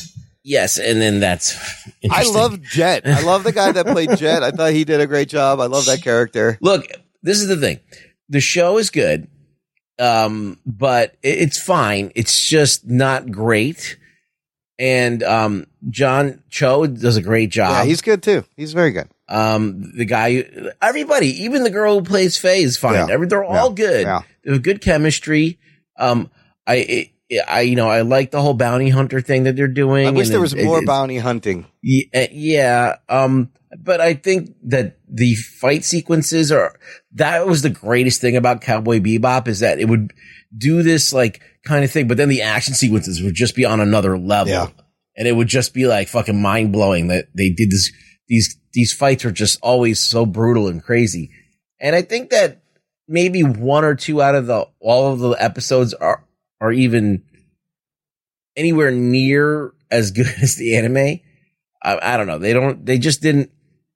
You can't make a show about an action anime without that lackluster action. Yeah. I mean, they had some great production design, and I like the ships. I love that Faye got her ship too, because she didn't have it initially. I was like, oh shit, there's her ship. She got it. Yeah, everybody gets everything. Yeah. And a little bit more. Yeah. But yeah, Faye's story is more tragic in the anime. Okay. You find out that these three people, like, they become a family. These four people become like this family, and they depend on each other and stuff like that. And you don't really get that here. It just kind of, they suggested it's just not done as well. Yeah. That's all I'm saying. Well, I agree. It's okay. It's good, but it's good if you don't know the anime. I'll watch another season of it, but the thing is that they already did the main story. So like, what are they going to do now? They changed the characters and everything. Yeah. So if you ever get to the end of Cowboy Bebop, you'll see what I'm going to finish the anime because I want to see what the actual source material is, and I want to see it. There's so much more going on. Sure. Yeah. So, okay, let's talk about sticking with Netflix, Arcane. I managed to watch 7 of the 9 episodes. Arcane. Wow. I really this love is fucking this. great, dude. It's so good. I very rarely watch something and am blown away by it. First off, hearing you say you really love this is amazing because you don't love anything. I don't even know if you love yourself. let me preface this by I have nothing to compare it to. Yeah. So that's number one. Yeah. I don't know League of Legends. I don't play the game. Right, me neither. It's not my kind of game. It's like you run around and it's like an RPG, but you play with a team. And it's just like, sounds like, and it's like an over the map view where you're like, you see the top of your head. You know, it's not like my kind of game. It's the top-down view, right? Yeah, it's not like immersive enough where I get to enjoy the characters. So, it's not my kind of game. So I don't know anything about League of Legends other than it was a ripoff of Dota 2. So anyway, I was watching this and I was like, oh, first of all, the animation style is like, I thought that, Into the Spider-Verse was pretty decent, but it was choppy and it had all these blur effects and stuff like that. Yeah. This does not have any of those blurs, none of that stuff, and it just kind of does this painterly. Oh, it's gorgeous. It reminded me of Into the Spider-Verse. It does a little bit of when it gets crazy, it does a little bit of Into the Spider-Verse kind of stuff. A little bit, but this is done way better. Oh, it's beautiful. And it's very stylized, and I just think it's really, really great. The only thing I don't like is the way that they do the smoke when it's animated, like 2D. It kind of pulls. They should have done particle effects for it. I see what you're saying. Yeah.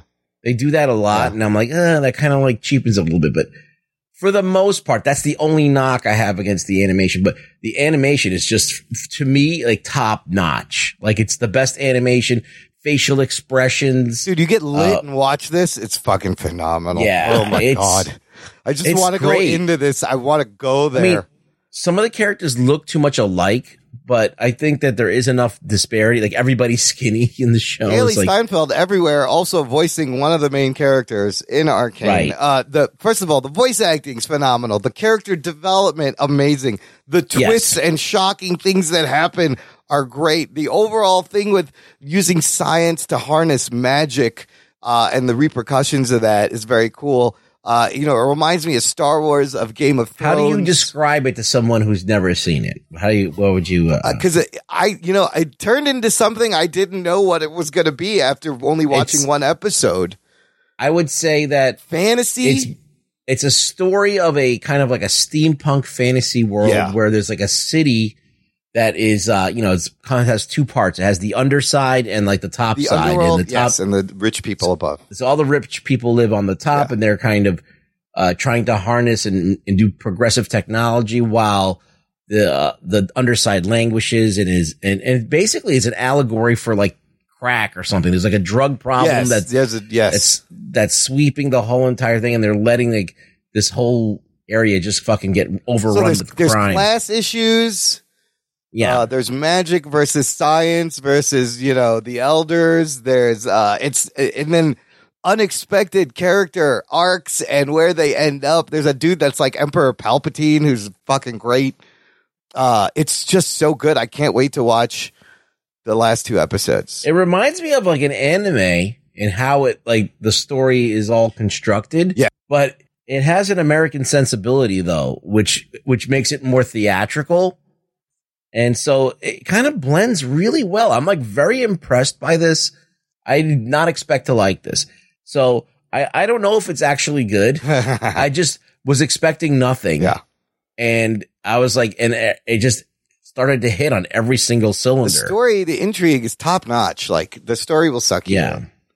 So if this doesn't, to me, I think this is probably the most exciting thing that I've seen. Wow. Wow. Like in the past few months. Wow. All right. Yeah. All right. What else did you watch, Ruggs? Give me another one.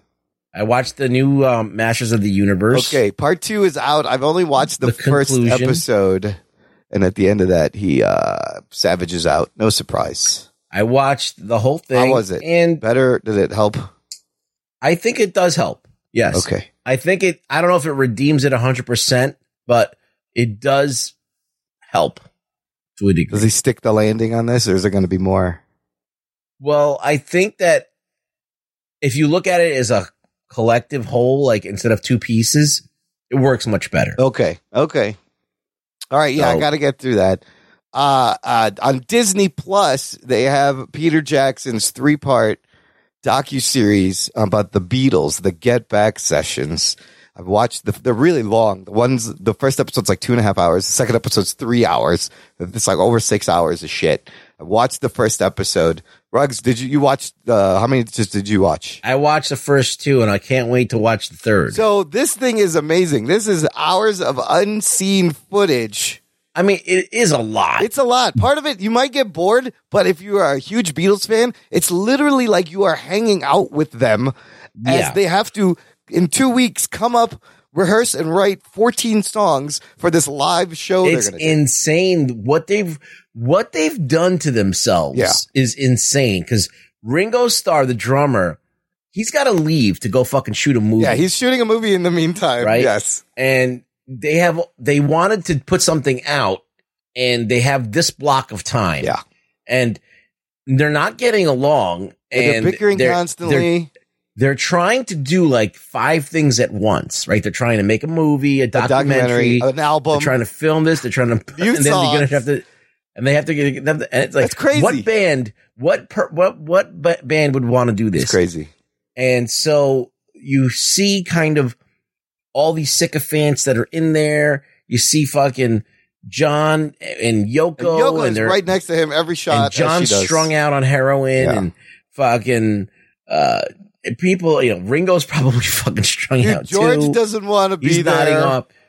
Yeah, and then you got Paul, who's trying to take charge and get something done because their manager is dead. Yeah, and they didn't get a new manager. They decide to manage themselves, and I think that was a lot of what happened. And so there's all of this, like, kind of like, there's all this tension, and you feel it. How the fuck are these people? Yeah. How are they going to get their shit together? And so we know, here's the thing. If you are any Beatles fan, we know they end up on the top of a building in London doing this concert.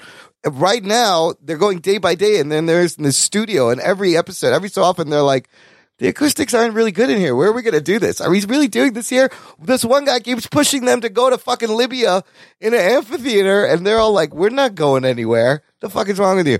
So I'm fascinated to find out how they end up at the top of this building. And not where they are. They keep going, like, changing their minds. They're like, we can't do this. It's just crazy. And I can't even believe that they even make it to the roof, because at this point in time, in the second part of the documentary, like, they have maybe a week left, and they have maybe 4 songs that they kind of know. Yes. How you make a concert with 4 songs? I know what's great is they're workshopping these songs, and I know these songs intimately. The recorded versions I've listened to many times. It's fascinating to hear them develop and how things were dropped and where they come. The question that I have when I was watching this is that it seems like they're doing a lot of stuff from Abbey Road in here. Am I right or am I wrong? Some of them are old songs, but a lot of them are new songs. I don't know. It may have crossed over because the records were recorded in a different order. They were released.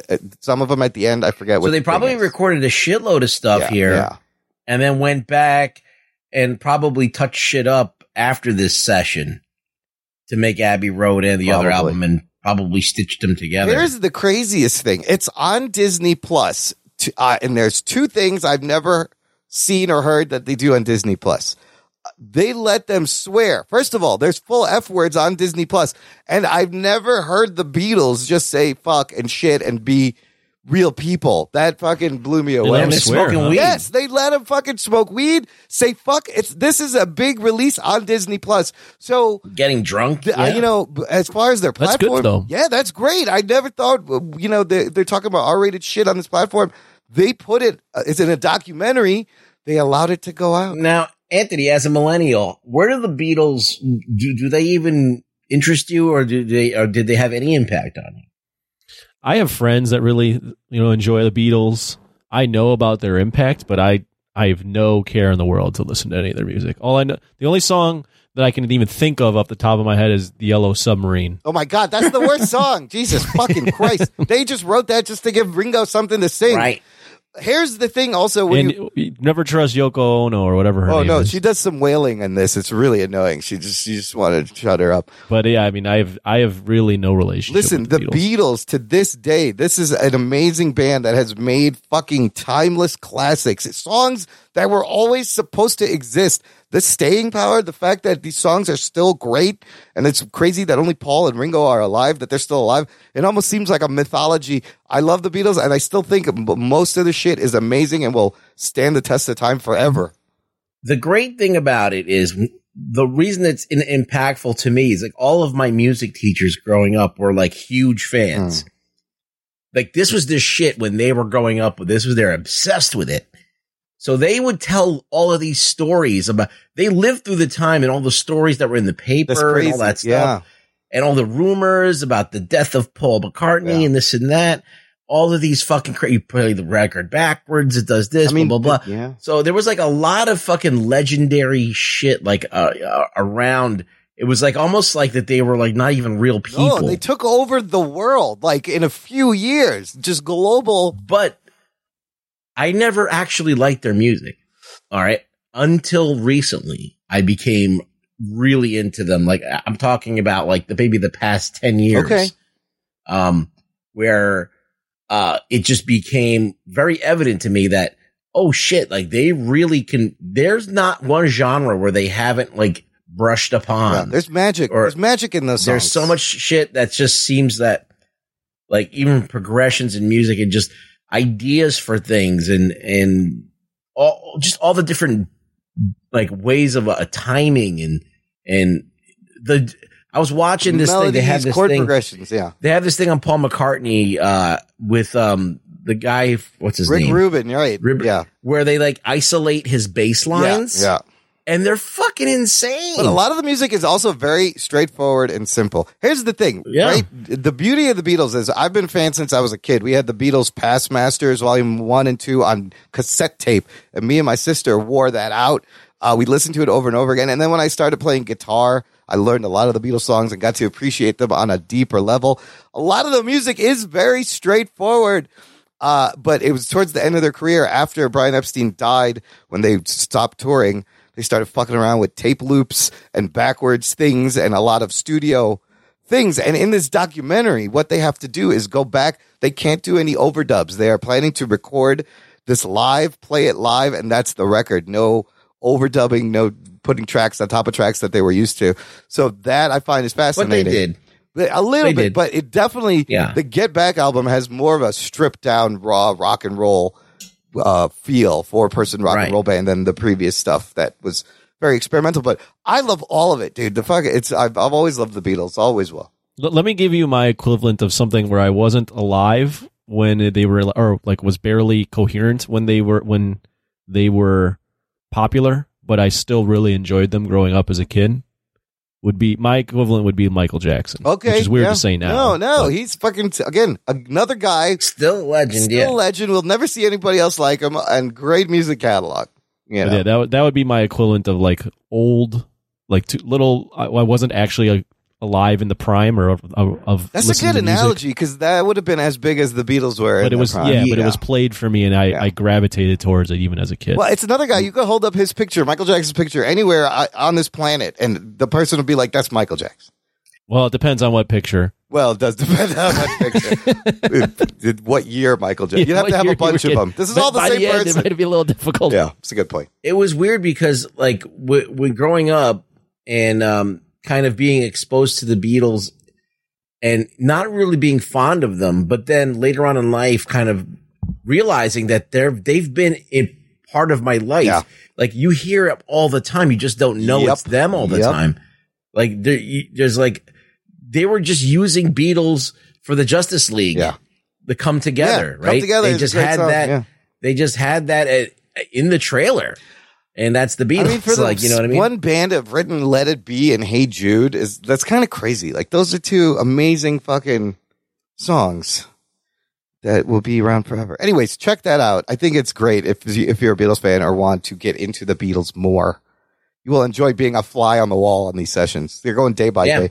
Okay, it's crazy. Last thing I want to recommend, I know Ruggs watched this too, a charming kind of throwback Christmas movie on HBO Max. My sister actually was like, you should watch this. It's called 8-Bit Christmas.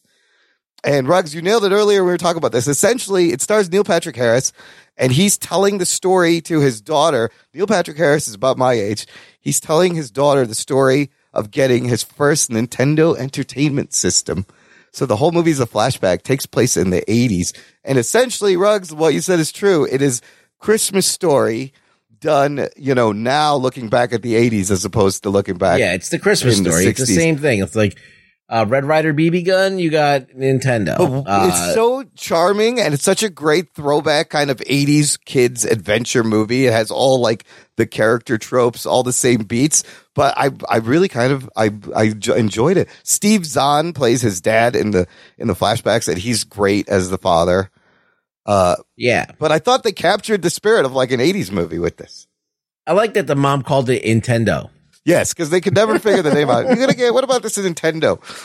What's about Nintendo? There's the great bit where like this one kid on the block has it, and he's this rich asshole, and he only picks kids show up at his door, and he picks 10 people to come in, and they don't even get to play it. They get to watch him play the fucking thing because he's an asshole. It's so funny, and like shit like that happened though. There was the one kid on the block who always had the latest fucking video game system. I knew a kid who had the Nintendo, and nobody liked this fucking kid, but everybody was over his house to play Nintendo. Yeah. And I'm not going to say his name. And then the great part where when the Power Glove comes out and they realize that it's actually a piece of shit and it's dumb. They're so disappointed. Oh, the Power Glove so was good. a complete It's so good. 8-Bit Christmas is great. Great fucking. It was all right. I loved it. Anyways. I didn't love it. I thought it was all right. If you're looking for a fun Christmas movie, check it out. All right, that's it. Enough bullshit. Ruggs, where can the people find you online? You can find me on Twitter at ReallyRugBoy. Follow us on Twitter, Instagram, Facebook. Check the show notes, jockandnerd.com/410 for links to everything we talked about, how to get in touch, how to say subscribe, how to join our Patreon fan club. Thanks for listening to the Jock and Nerd podcast. My name is Imran. My name's Anthony. He's the Jock. He's the Nerd. We'll peep you next time. Share the show, listener. It's fucking awesome. Yeah, that's really good. I really don't give a shit. Let me tell you about Tony, all right? Tony ruins lives. I stick it up my asshole. Jock and Nerd.